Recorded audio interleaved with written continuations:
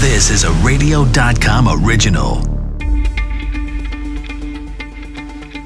This is Coronavirus Daily, World on Pause. I'm Charles Feldman from the KNXRadio.com studios in Los Angeles. And I'm Mike Simpson. We are almost there. FDA very close, as of this recording, to giving final approval for Pfizer's coronavirus vaccine, the emergency use authorization. When it does, deliveries will begin across the country, with healthcare workers and those in nursing homes getting the shots first. So will this be the beginning of the end for the pandemic? Now that the vaccine is about to be rolled out, lots of people want to cut to the front of the line. How do health officials figure out who gets what in terms of priority? Maybe we are going a little too far, going overboard with the wipes and sanitizing everything. Nah. So we will talk about you can never that. clean. My mother used to say you never can clean enough. Yeah, just once and then twice for good measure, right? Yeah. The live music industry has been hit hard. We'll hear from a notable person in the industry who's trying to save it. But first, we start with the impending vaccine approval. Peter Pitts, president and co-founder of the Center for Medicine and the Public Interest. He's a former associate commissioner of the FDA. Peter, this seems like a more daunting process than what people expected.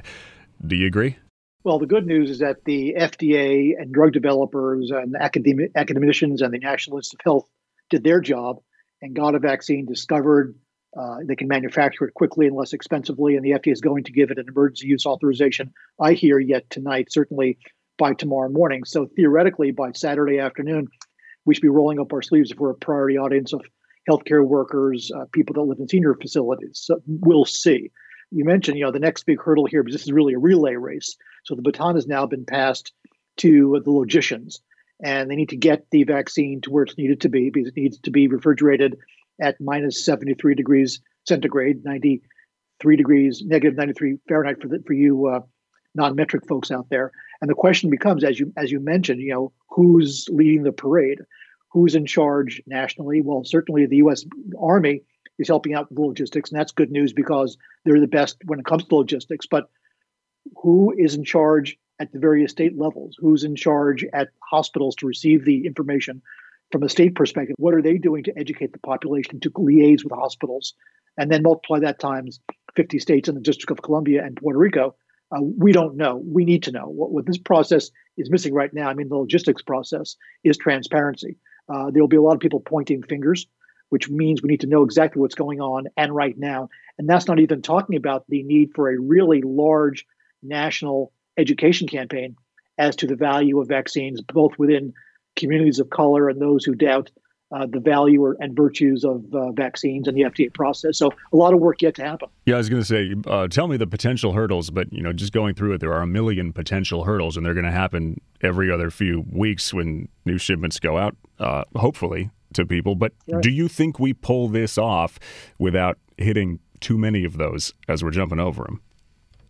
Well, I think we'll hit a bunch of bumps in the road, but I don't think it's anything that's going to, break the crankcase, so to speak. I think what we have to recognize is that for the foreseeable future, all these doses need to go to hospitals, both for refrigeration purposes, but also to vaccinate doctors, nurses, and people that work in those facilities, and also to senior centers who have the ability to refrigerate and vaccinate their populations. Job one here, whether it's vaccines or therapeutics, is to keep people alive. And we know that the people most at risk are seniors living in senior facilities and healthcare workers. Now, the good news is where those people are, they have refrigeration opportunities. So we can get the vaccines to them. We know where they are. They've got receiving people there, the whole bit. But we actually have to get it done and let these people know it's coming and that it's coming soon. And then we have to have people come in to get vaccinated. Having the vaccine is good. Having the vaccine where it's supposed to be distributed to, that's good too. Now we have to people come and roll up their sleeves. This is then, once you get past the healthcare workers, which is a very clearly defined group, once you get past those who are senior citizens in nursing homes, another clearly defined group, that's where it gets really, really murky because, essential workers. Who's an essential worker? What industries? There are essential workers who are in contact with people all the time. There are essential workers who aren't. And then do they take precedence over people who are perhaps 65 and older with comorbidities but who are not in nursing homes? My point, Peter, is why wasn't this all figured out way before now. Everyone was anticipating a vaccine. Everybody knew that something was coming down the pipeline. Why are we first having, apparently, these discussions now? I've been talking about this need for about 6 months. Well, no, I know you have, because you've been on our show. And no one's talked about it. But you make a good point. And not only is it not being addressed on the federal level, obviously the CDC will issue its guidelines, but why weren't those guidelines issued 4 months ago? This really is not rocket science. It's not hard epidemiology, but no state has stepped up to the plate. I recognize the woman you spoke to from the California Department of Health. She's an epidemiologist. Why didn't she do it? And talking about, we want to see the efficacy and the safety of the vaccine. That's beside the point.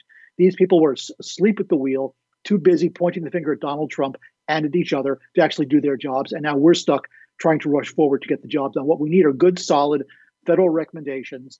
Then the states will decide what to go forward. I think once we get past, healthcare workers and senior citizens living in facilities, I think we need to talk about, firefighters, police officers, teachers, because we want kids back at school. Teachers are at risk more so than the kids. What about people with comorbidities? Absolutely. And I think that's a great idea because I'm one of them. People 65 and over, definitely. You have to start thinking about those most at risk of dying or having serious manifestations of the virus being prioritized on the vaccine list. Again, it's not hard. We've got to do it. We've got to communicate. We've got to identify people so people know what group they fall into so they can get prepared to get vaccinated. Peter, one of the things that's really been bugging me as I've been reading in the past few days, reports from different states and different industries that are, again, jockeying for a position to get their people on that list of most important workers to get it, is there seems to be this argument or division between those who say the vaccine ought to be given first to people most likely to die from COVID. And then there's this other camp that says, no, we got to give the vaccine to people who are most likely to spread COVID, which would be by and large a younger demographic and a whole different person, really, than the kind of person that's more likely to die from it. And what bugs me about that argument, and you tell me if you think that I'm being bugged for the right reasons, is the trials to date for both Moderna and Pfizer, as far as I understand, do not demonstrate that these vaccines stop the spread of the virus, only that they seem to be pretty effective at stopping disease and therefore probably death. So doesn't that nullify that argument that, we should give it to people who are going to most likely spread it? All right, so I'm going to speak slowly because I've been talking about this for a long time. It's really not complicated. People aren't listening. You've got that exactly right. Vaccines don't cure somebody that's already sick. Vaccines prevent somebody from getting infected in the first place. That's what saves lives. When we all get vaccinated, at about 60% national, we begin to have a herd impact where we begin to move from containing the virus, which was mitigating the virus, which is when the virus is in control, to containing the virus, which is where we're in control. Now, as far as younger people who are concerned, who are spreaders, and they are, there's a brand new, very sophisticated technology to help those people. It's called wearing a mask and social distancing. The reason that young people are super spreaders is because they are being irresponsible. Let's call it like it is. If people would do the right thing, we'd be in a much better place. Vaccinating people, rewarding people for being irresponsible is not the best route forward here. It does not save lives. It reinforces bad behavior. So what do we do about all the lobbying and all the jockeying, which we couldn't expect because this is how the world works? What do you think makes the list? What do you think doesn't? And there's all these articles being written of this group and this group and this group. They're all asking for it. And bank tellers say we need it because we're close to the public. And some of the newscasters say we need it because we're out on the streets. And some of the truckers say we need it because we're driving. Uber drivers say we got to take people places. Everybody's got something in this. And you can't almost just go off the what's open under essential businesses lists because even like the scented candle makers still qualify under the DHS list. So I'm not nothing against the fragrance industry, but do you need your vaccine now? I don't know. I'm not making the decision. Well, I think we have to take the wax out of our ears on this one. I think it's very clear that you have to save lives. That means healthcare workers who are exposed every day and are saving lives because of their jobs, and seniors in senior centers who are dropping like flies. That happened to us here in New York.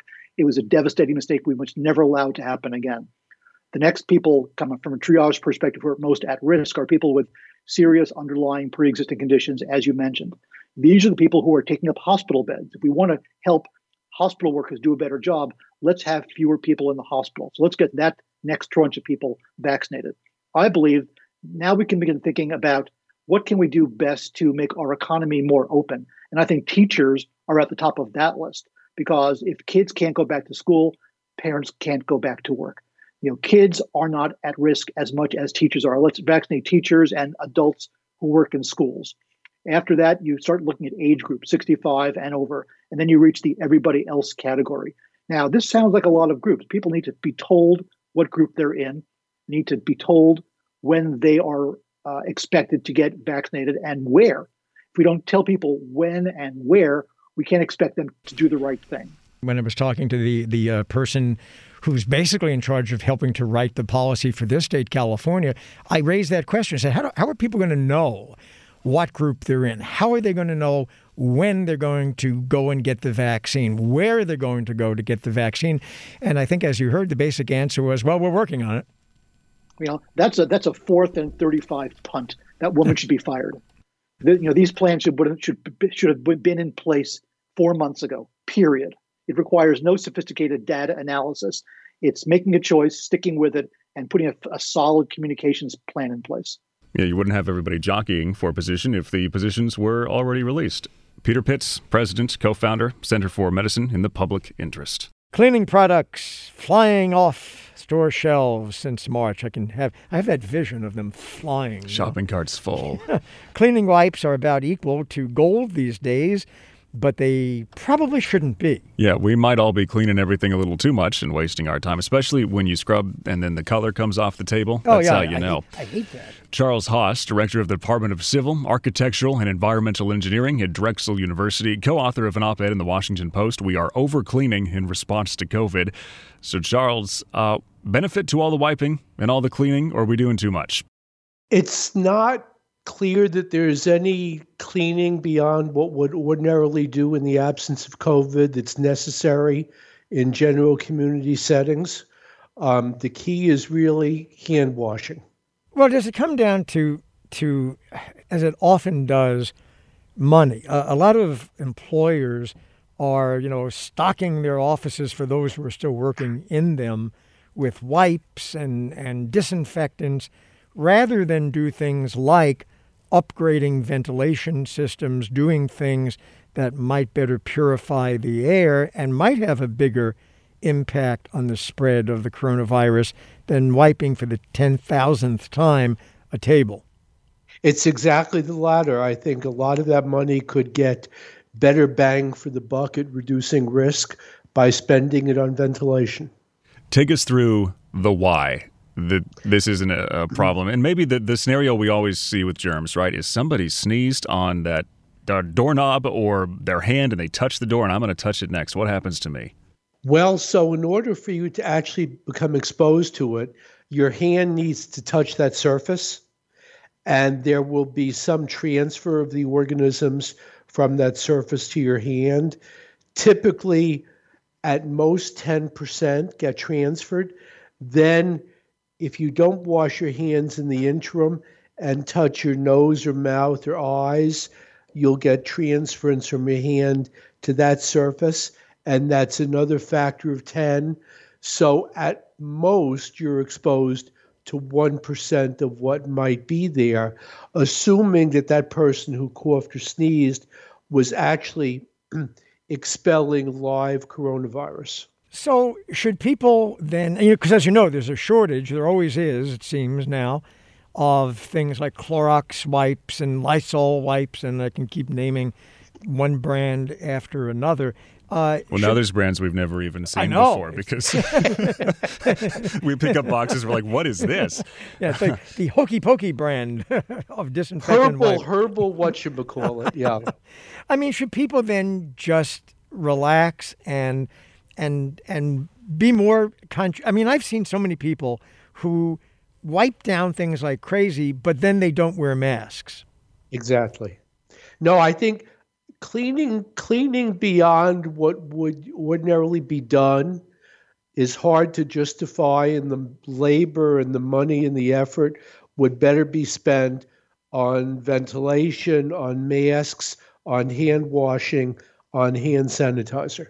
For some of these, major agencies that are doing this, I'm wondering, A, the calculus is maybe we think we need to clean, but B, it makes people feel better almost. Like if I'm going through and I'm cleaning my subway car all the time, then the people who are riding it, they go, oh, okay, I feel safer now. Well, and no, you're right. And actually the case of transit is interesting. And we've had discussions with our local transit agency here. I think we have maybe just a temporary new normal, and people need to recalibrate as to what's necessary and what's overkill. And obsessive cleaning is overkill. I also wonder if there's, and I don't know if there have been any studies yet on this, but I wonder if there's any environmental impact on all of these discarded wipes, if you can find them. Well, yeah, the wipes and also the disposable masks. So the wipes are an interesting story. And, one of the things that's happened in a few cases is people tend to flush those. Don't do that. Those are not meant to go down the toilet. Well, now I'm scared. What happens if you flush them? Well, so there's an interesting term called a fatberg. And if wipes of any sort, including baby wipes plus these germicidal wipes, are flushed down, they can coagulate with grease and with other material in the sewer and clog up pipes, whether they're in your home or your office or in the sewage collection system. We are just a lovely species, aren't we? Creating fatbergs. If that was on your KNX bingo card today, congratulations. So if we've learned something from this, is it that maybe you just need to learn to wash your hands a little more? Because before, maybe a lot of people weren't doing as much as they're doing it now. There's a happy medium to the world being a naturally gross place and people touching everything, and you just making sure your hands are clean and you're not putting your fingers up your nose. I mean, honestly. Wash your hands, wear your mask, and ventilate. Charles Haas, Director, Department of Civil, Architectural and Environmental Engineering at Drexel University. Coming up after this very short break, will we ever have concerts? Oh, I remember concerts. Those were fun. Yeah. Will we ever have concerts again? That's the question.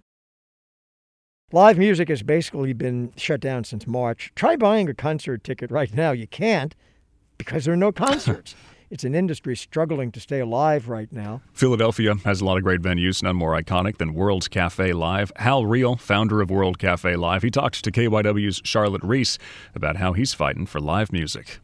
When this all started, when I walked out of the building on March 13th, I got a little choked up thinking, wow, you may not have any live music in here for a month or so. And, that was 8 months ago. And then by the time I was talking with you in June, we stopped thinking a few weeks or a month at a time.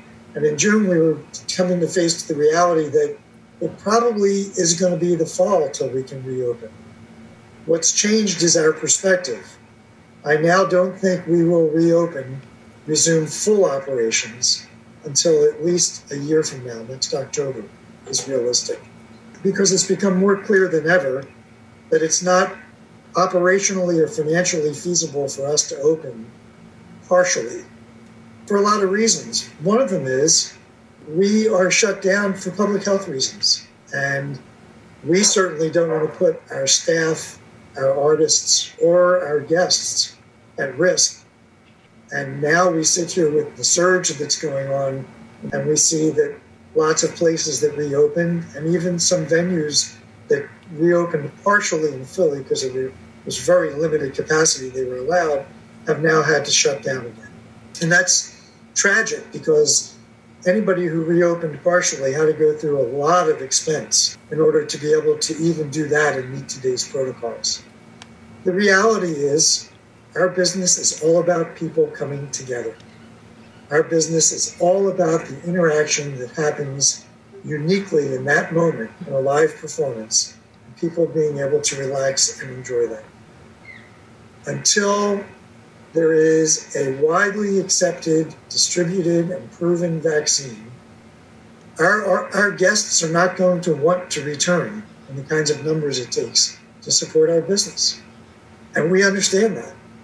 Nor are the artists going to want to tour. And we are part of a national ecosystem. So it's not just a question of when we can open, the whole country has to reopen, because an artist like Brandi Carlile, who we've been fortunate to host so many times, is not about to get on a tour bus just to come to Philadelphia. No, it's a very expensive undertaking. And by the way, who wants to get on a tour bus until they know that it's healthy to do so? Mm-hmm. You know, we've had thousands of artists in our 16 years, and I can't tell you how many of them moan and groan about somebody on the tour bus got a cold, now everybody's got a cold. So certainly, with something more serious than a cold, nobody's going to take those chances. Mm-hmm. So let's, be realistic about the expectations. And our challenge is to keep that pilot light lit for another 10 months or so that we can reopen. And we're not unique in that challenge. That's true for the independent venues all over the country. And that's a segue into what's going on with NIVA. So when we started NIVA in April, it was absolutely in response to the pandemic. We had, several of us in the independent venue world had talked for a number of years saying we need to put an association together. Every other trade group has one. What's the matter with us? Well, what was the matter with us is we worked so hard for such tight margins just to keep our lights on that nobody had the resources. And as I mentioned, I'm sure before, in February, when we became a nonprofit in December, I said, I'm going to dedicate some of my time and some of our resources to try to lead this group to get together. Well, in April, we had no choice. And that's a silver lining, because fast forwarding, there's almost 3,000 members of NIVA all over the country. What started as a social media hashtag for Save Our Stages has now become an act pending in Congress that's actually been approved by the House, and it's pending in the Senate, because so far it's been treated not as an independent piece of legislation, but as part of a next COVID relief package. So it's an incredible story that in 8 months, we went from startup to having legislation drafted that would truly help our members way more than the PPP, which really didn't do much for us, or any other pending legislation. We now have over, I think, 55 or 58 co-sponsors in the Senate, both Republicans and Democrats. And we know that the act would pass if it would ever come to the floor. But we're a hostage to the total impasse that's going on in D.C. as to any kind of legislation, and in particular, another round of COVID relief legislation. If they ever turn to it, we have confidence it will pass. Unfortunately, we needed it to pass in July or August. We were counting on it by September or October. Now here we are in November, and literally hundreds of our members are announcing that they can't hold on anymore, and they're permanently closing.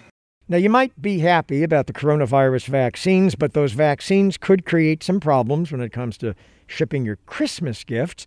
More people than ever are buying gifts online because of the pandemic and having them shipped to friends and family or to themselves. Now, millions of vaccine doses will need to be shipped before Christmas, and that could make deliveries even slower.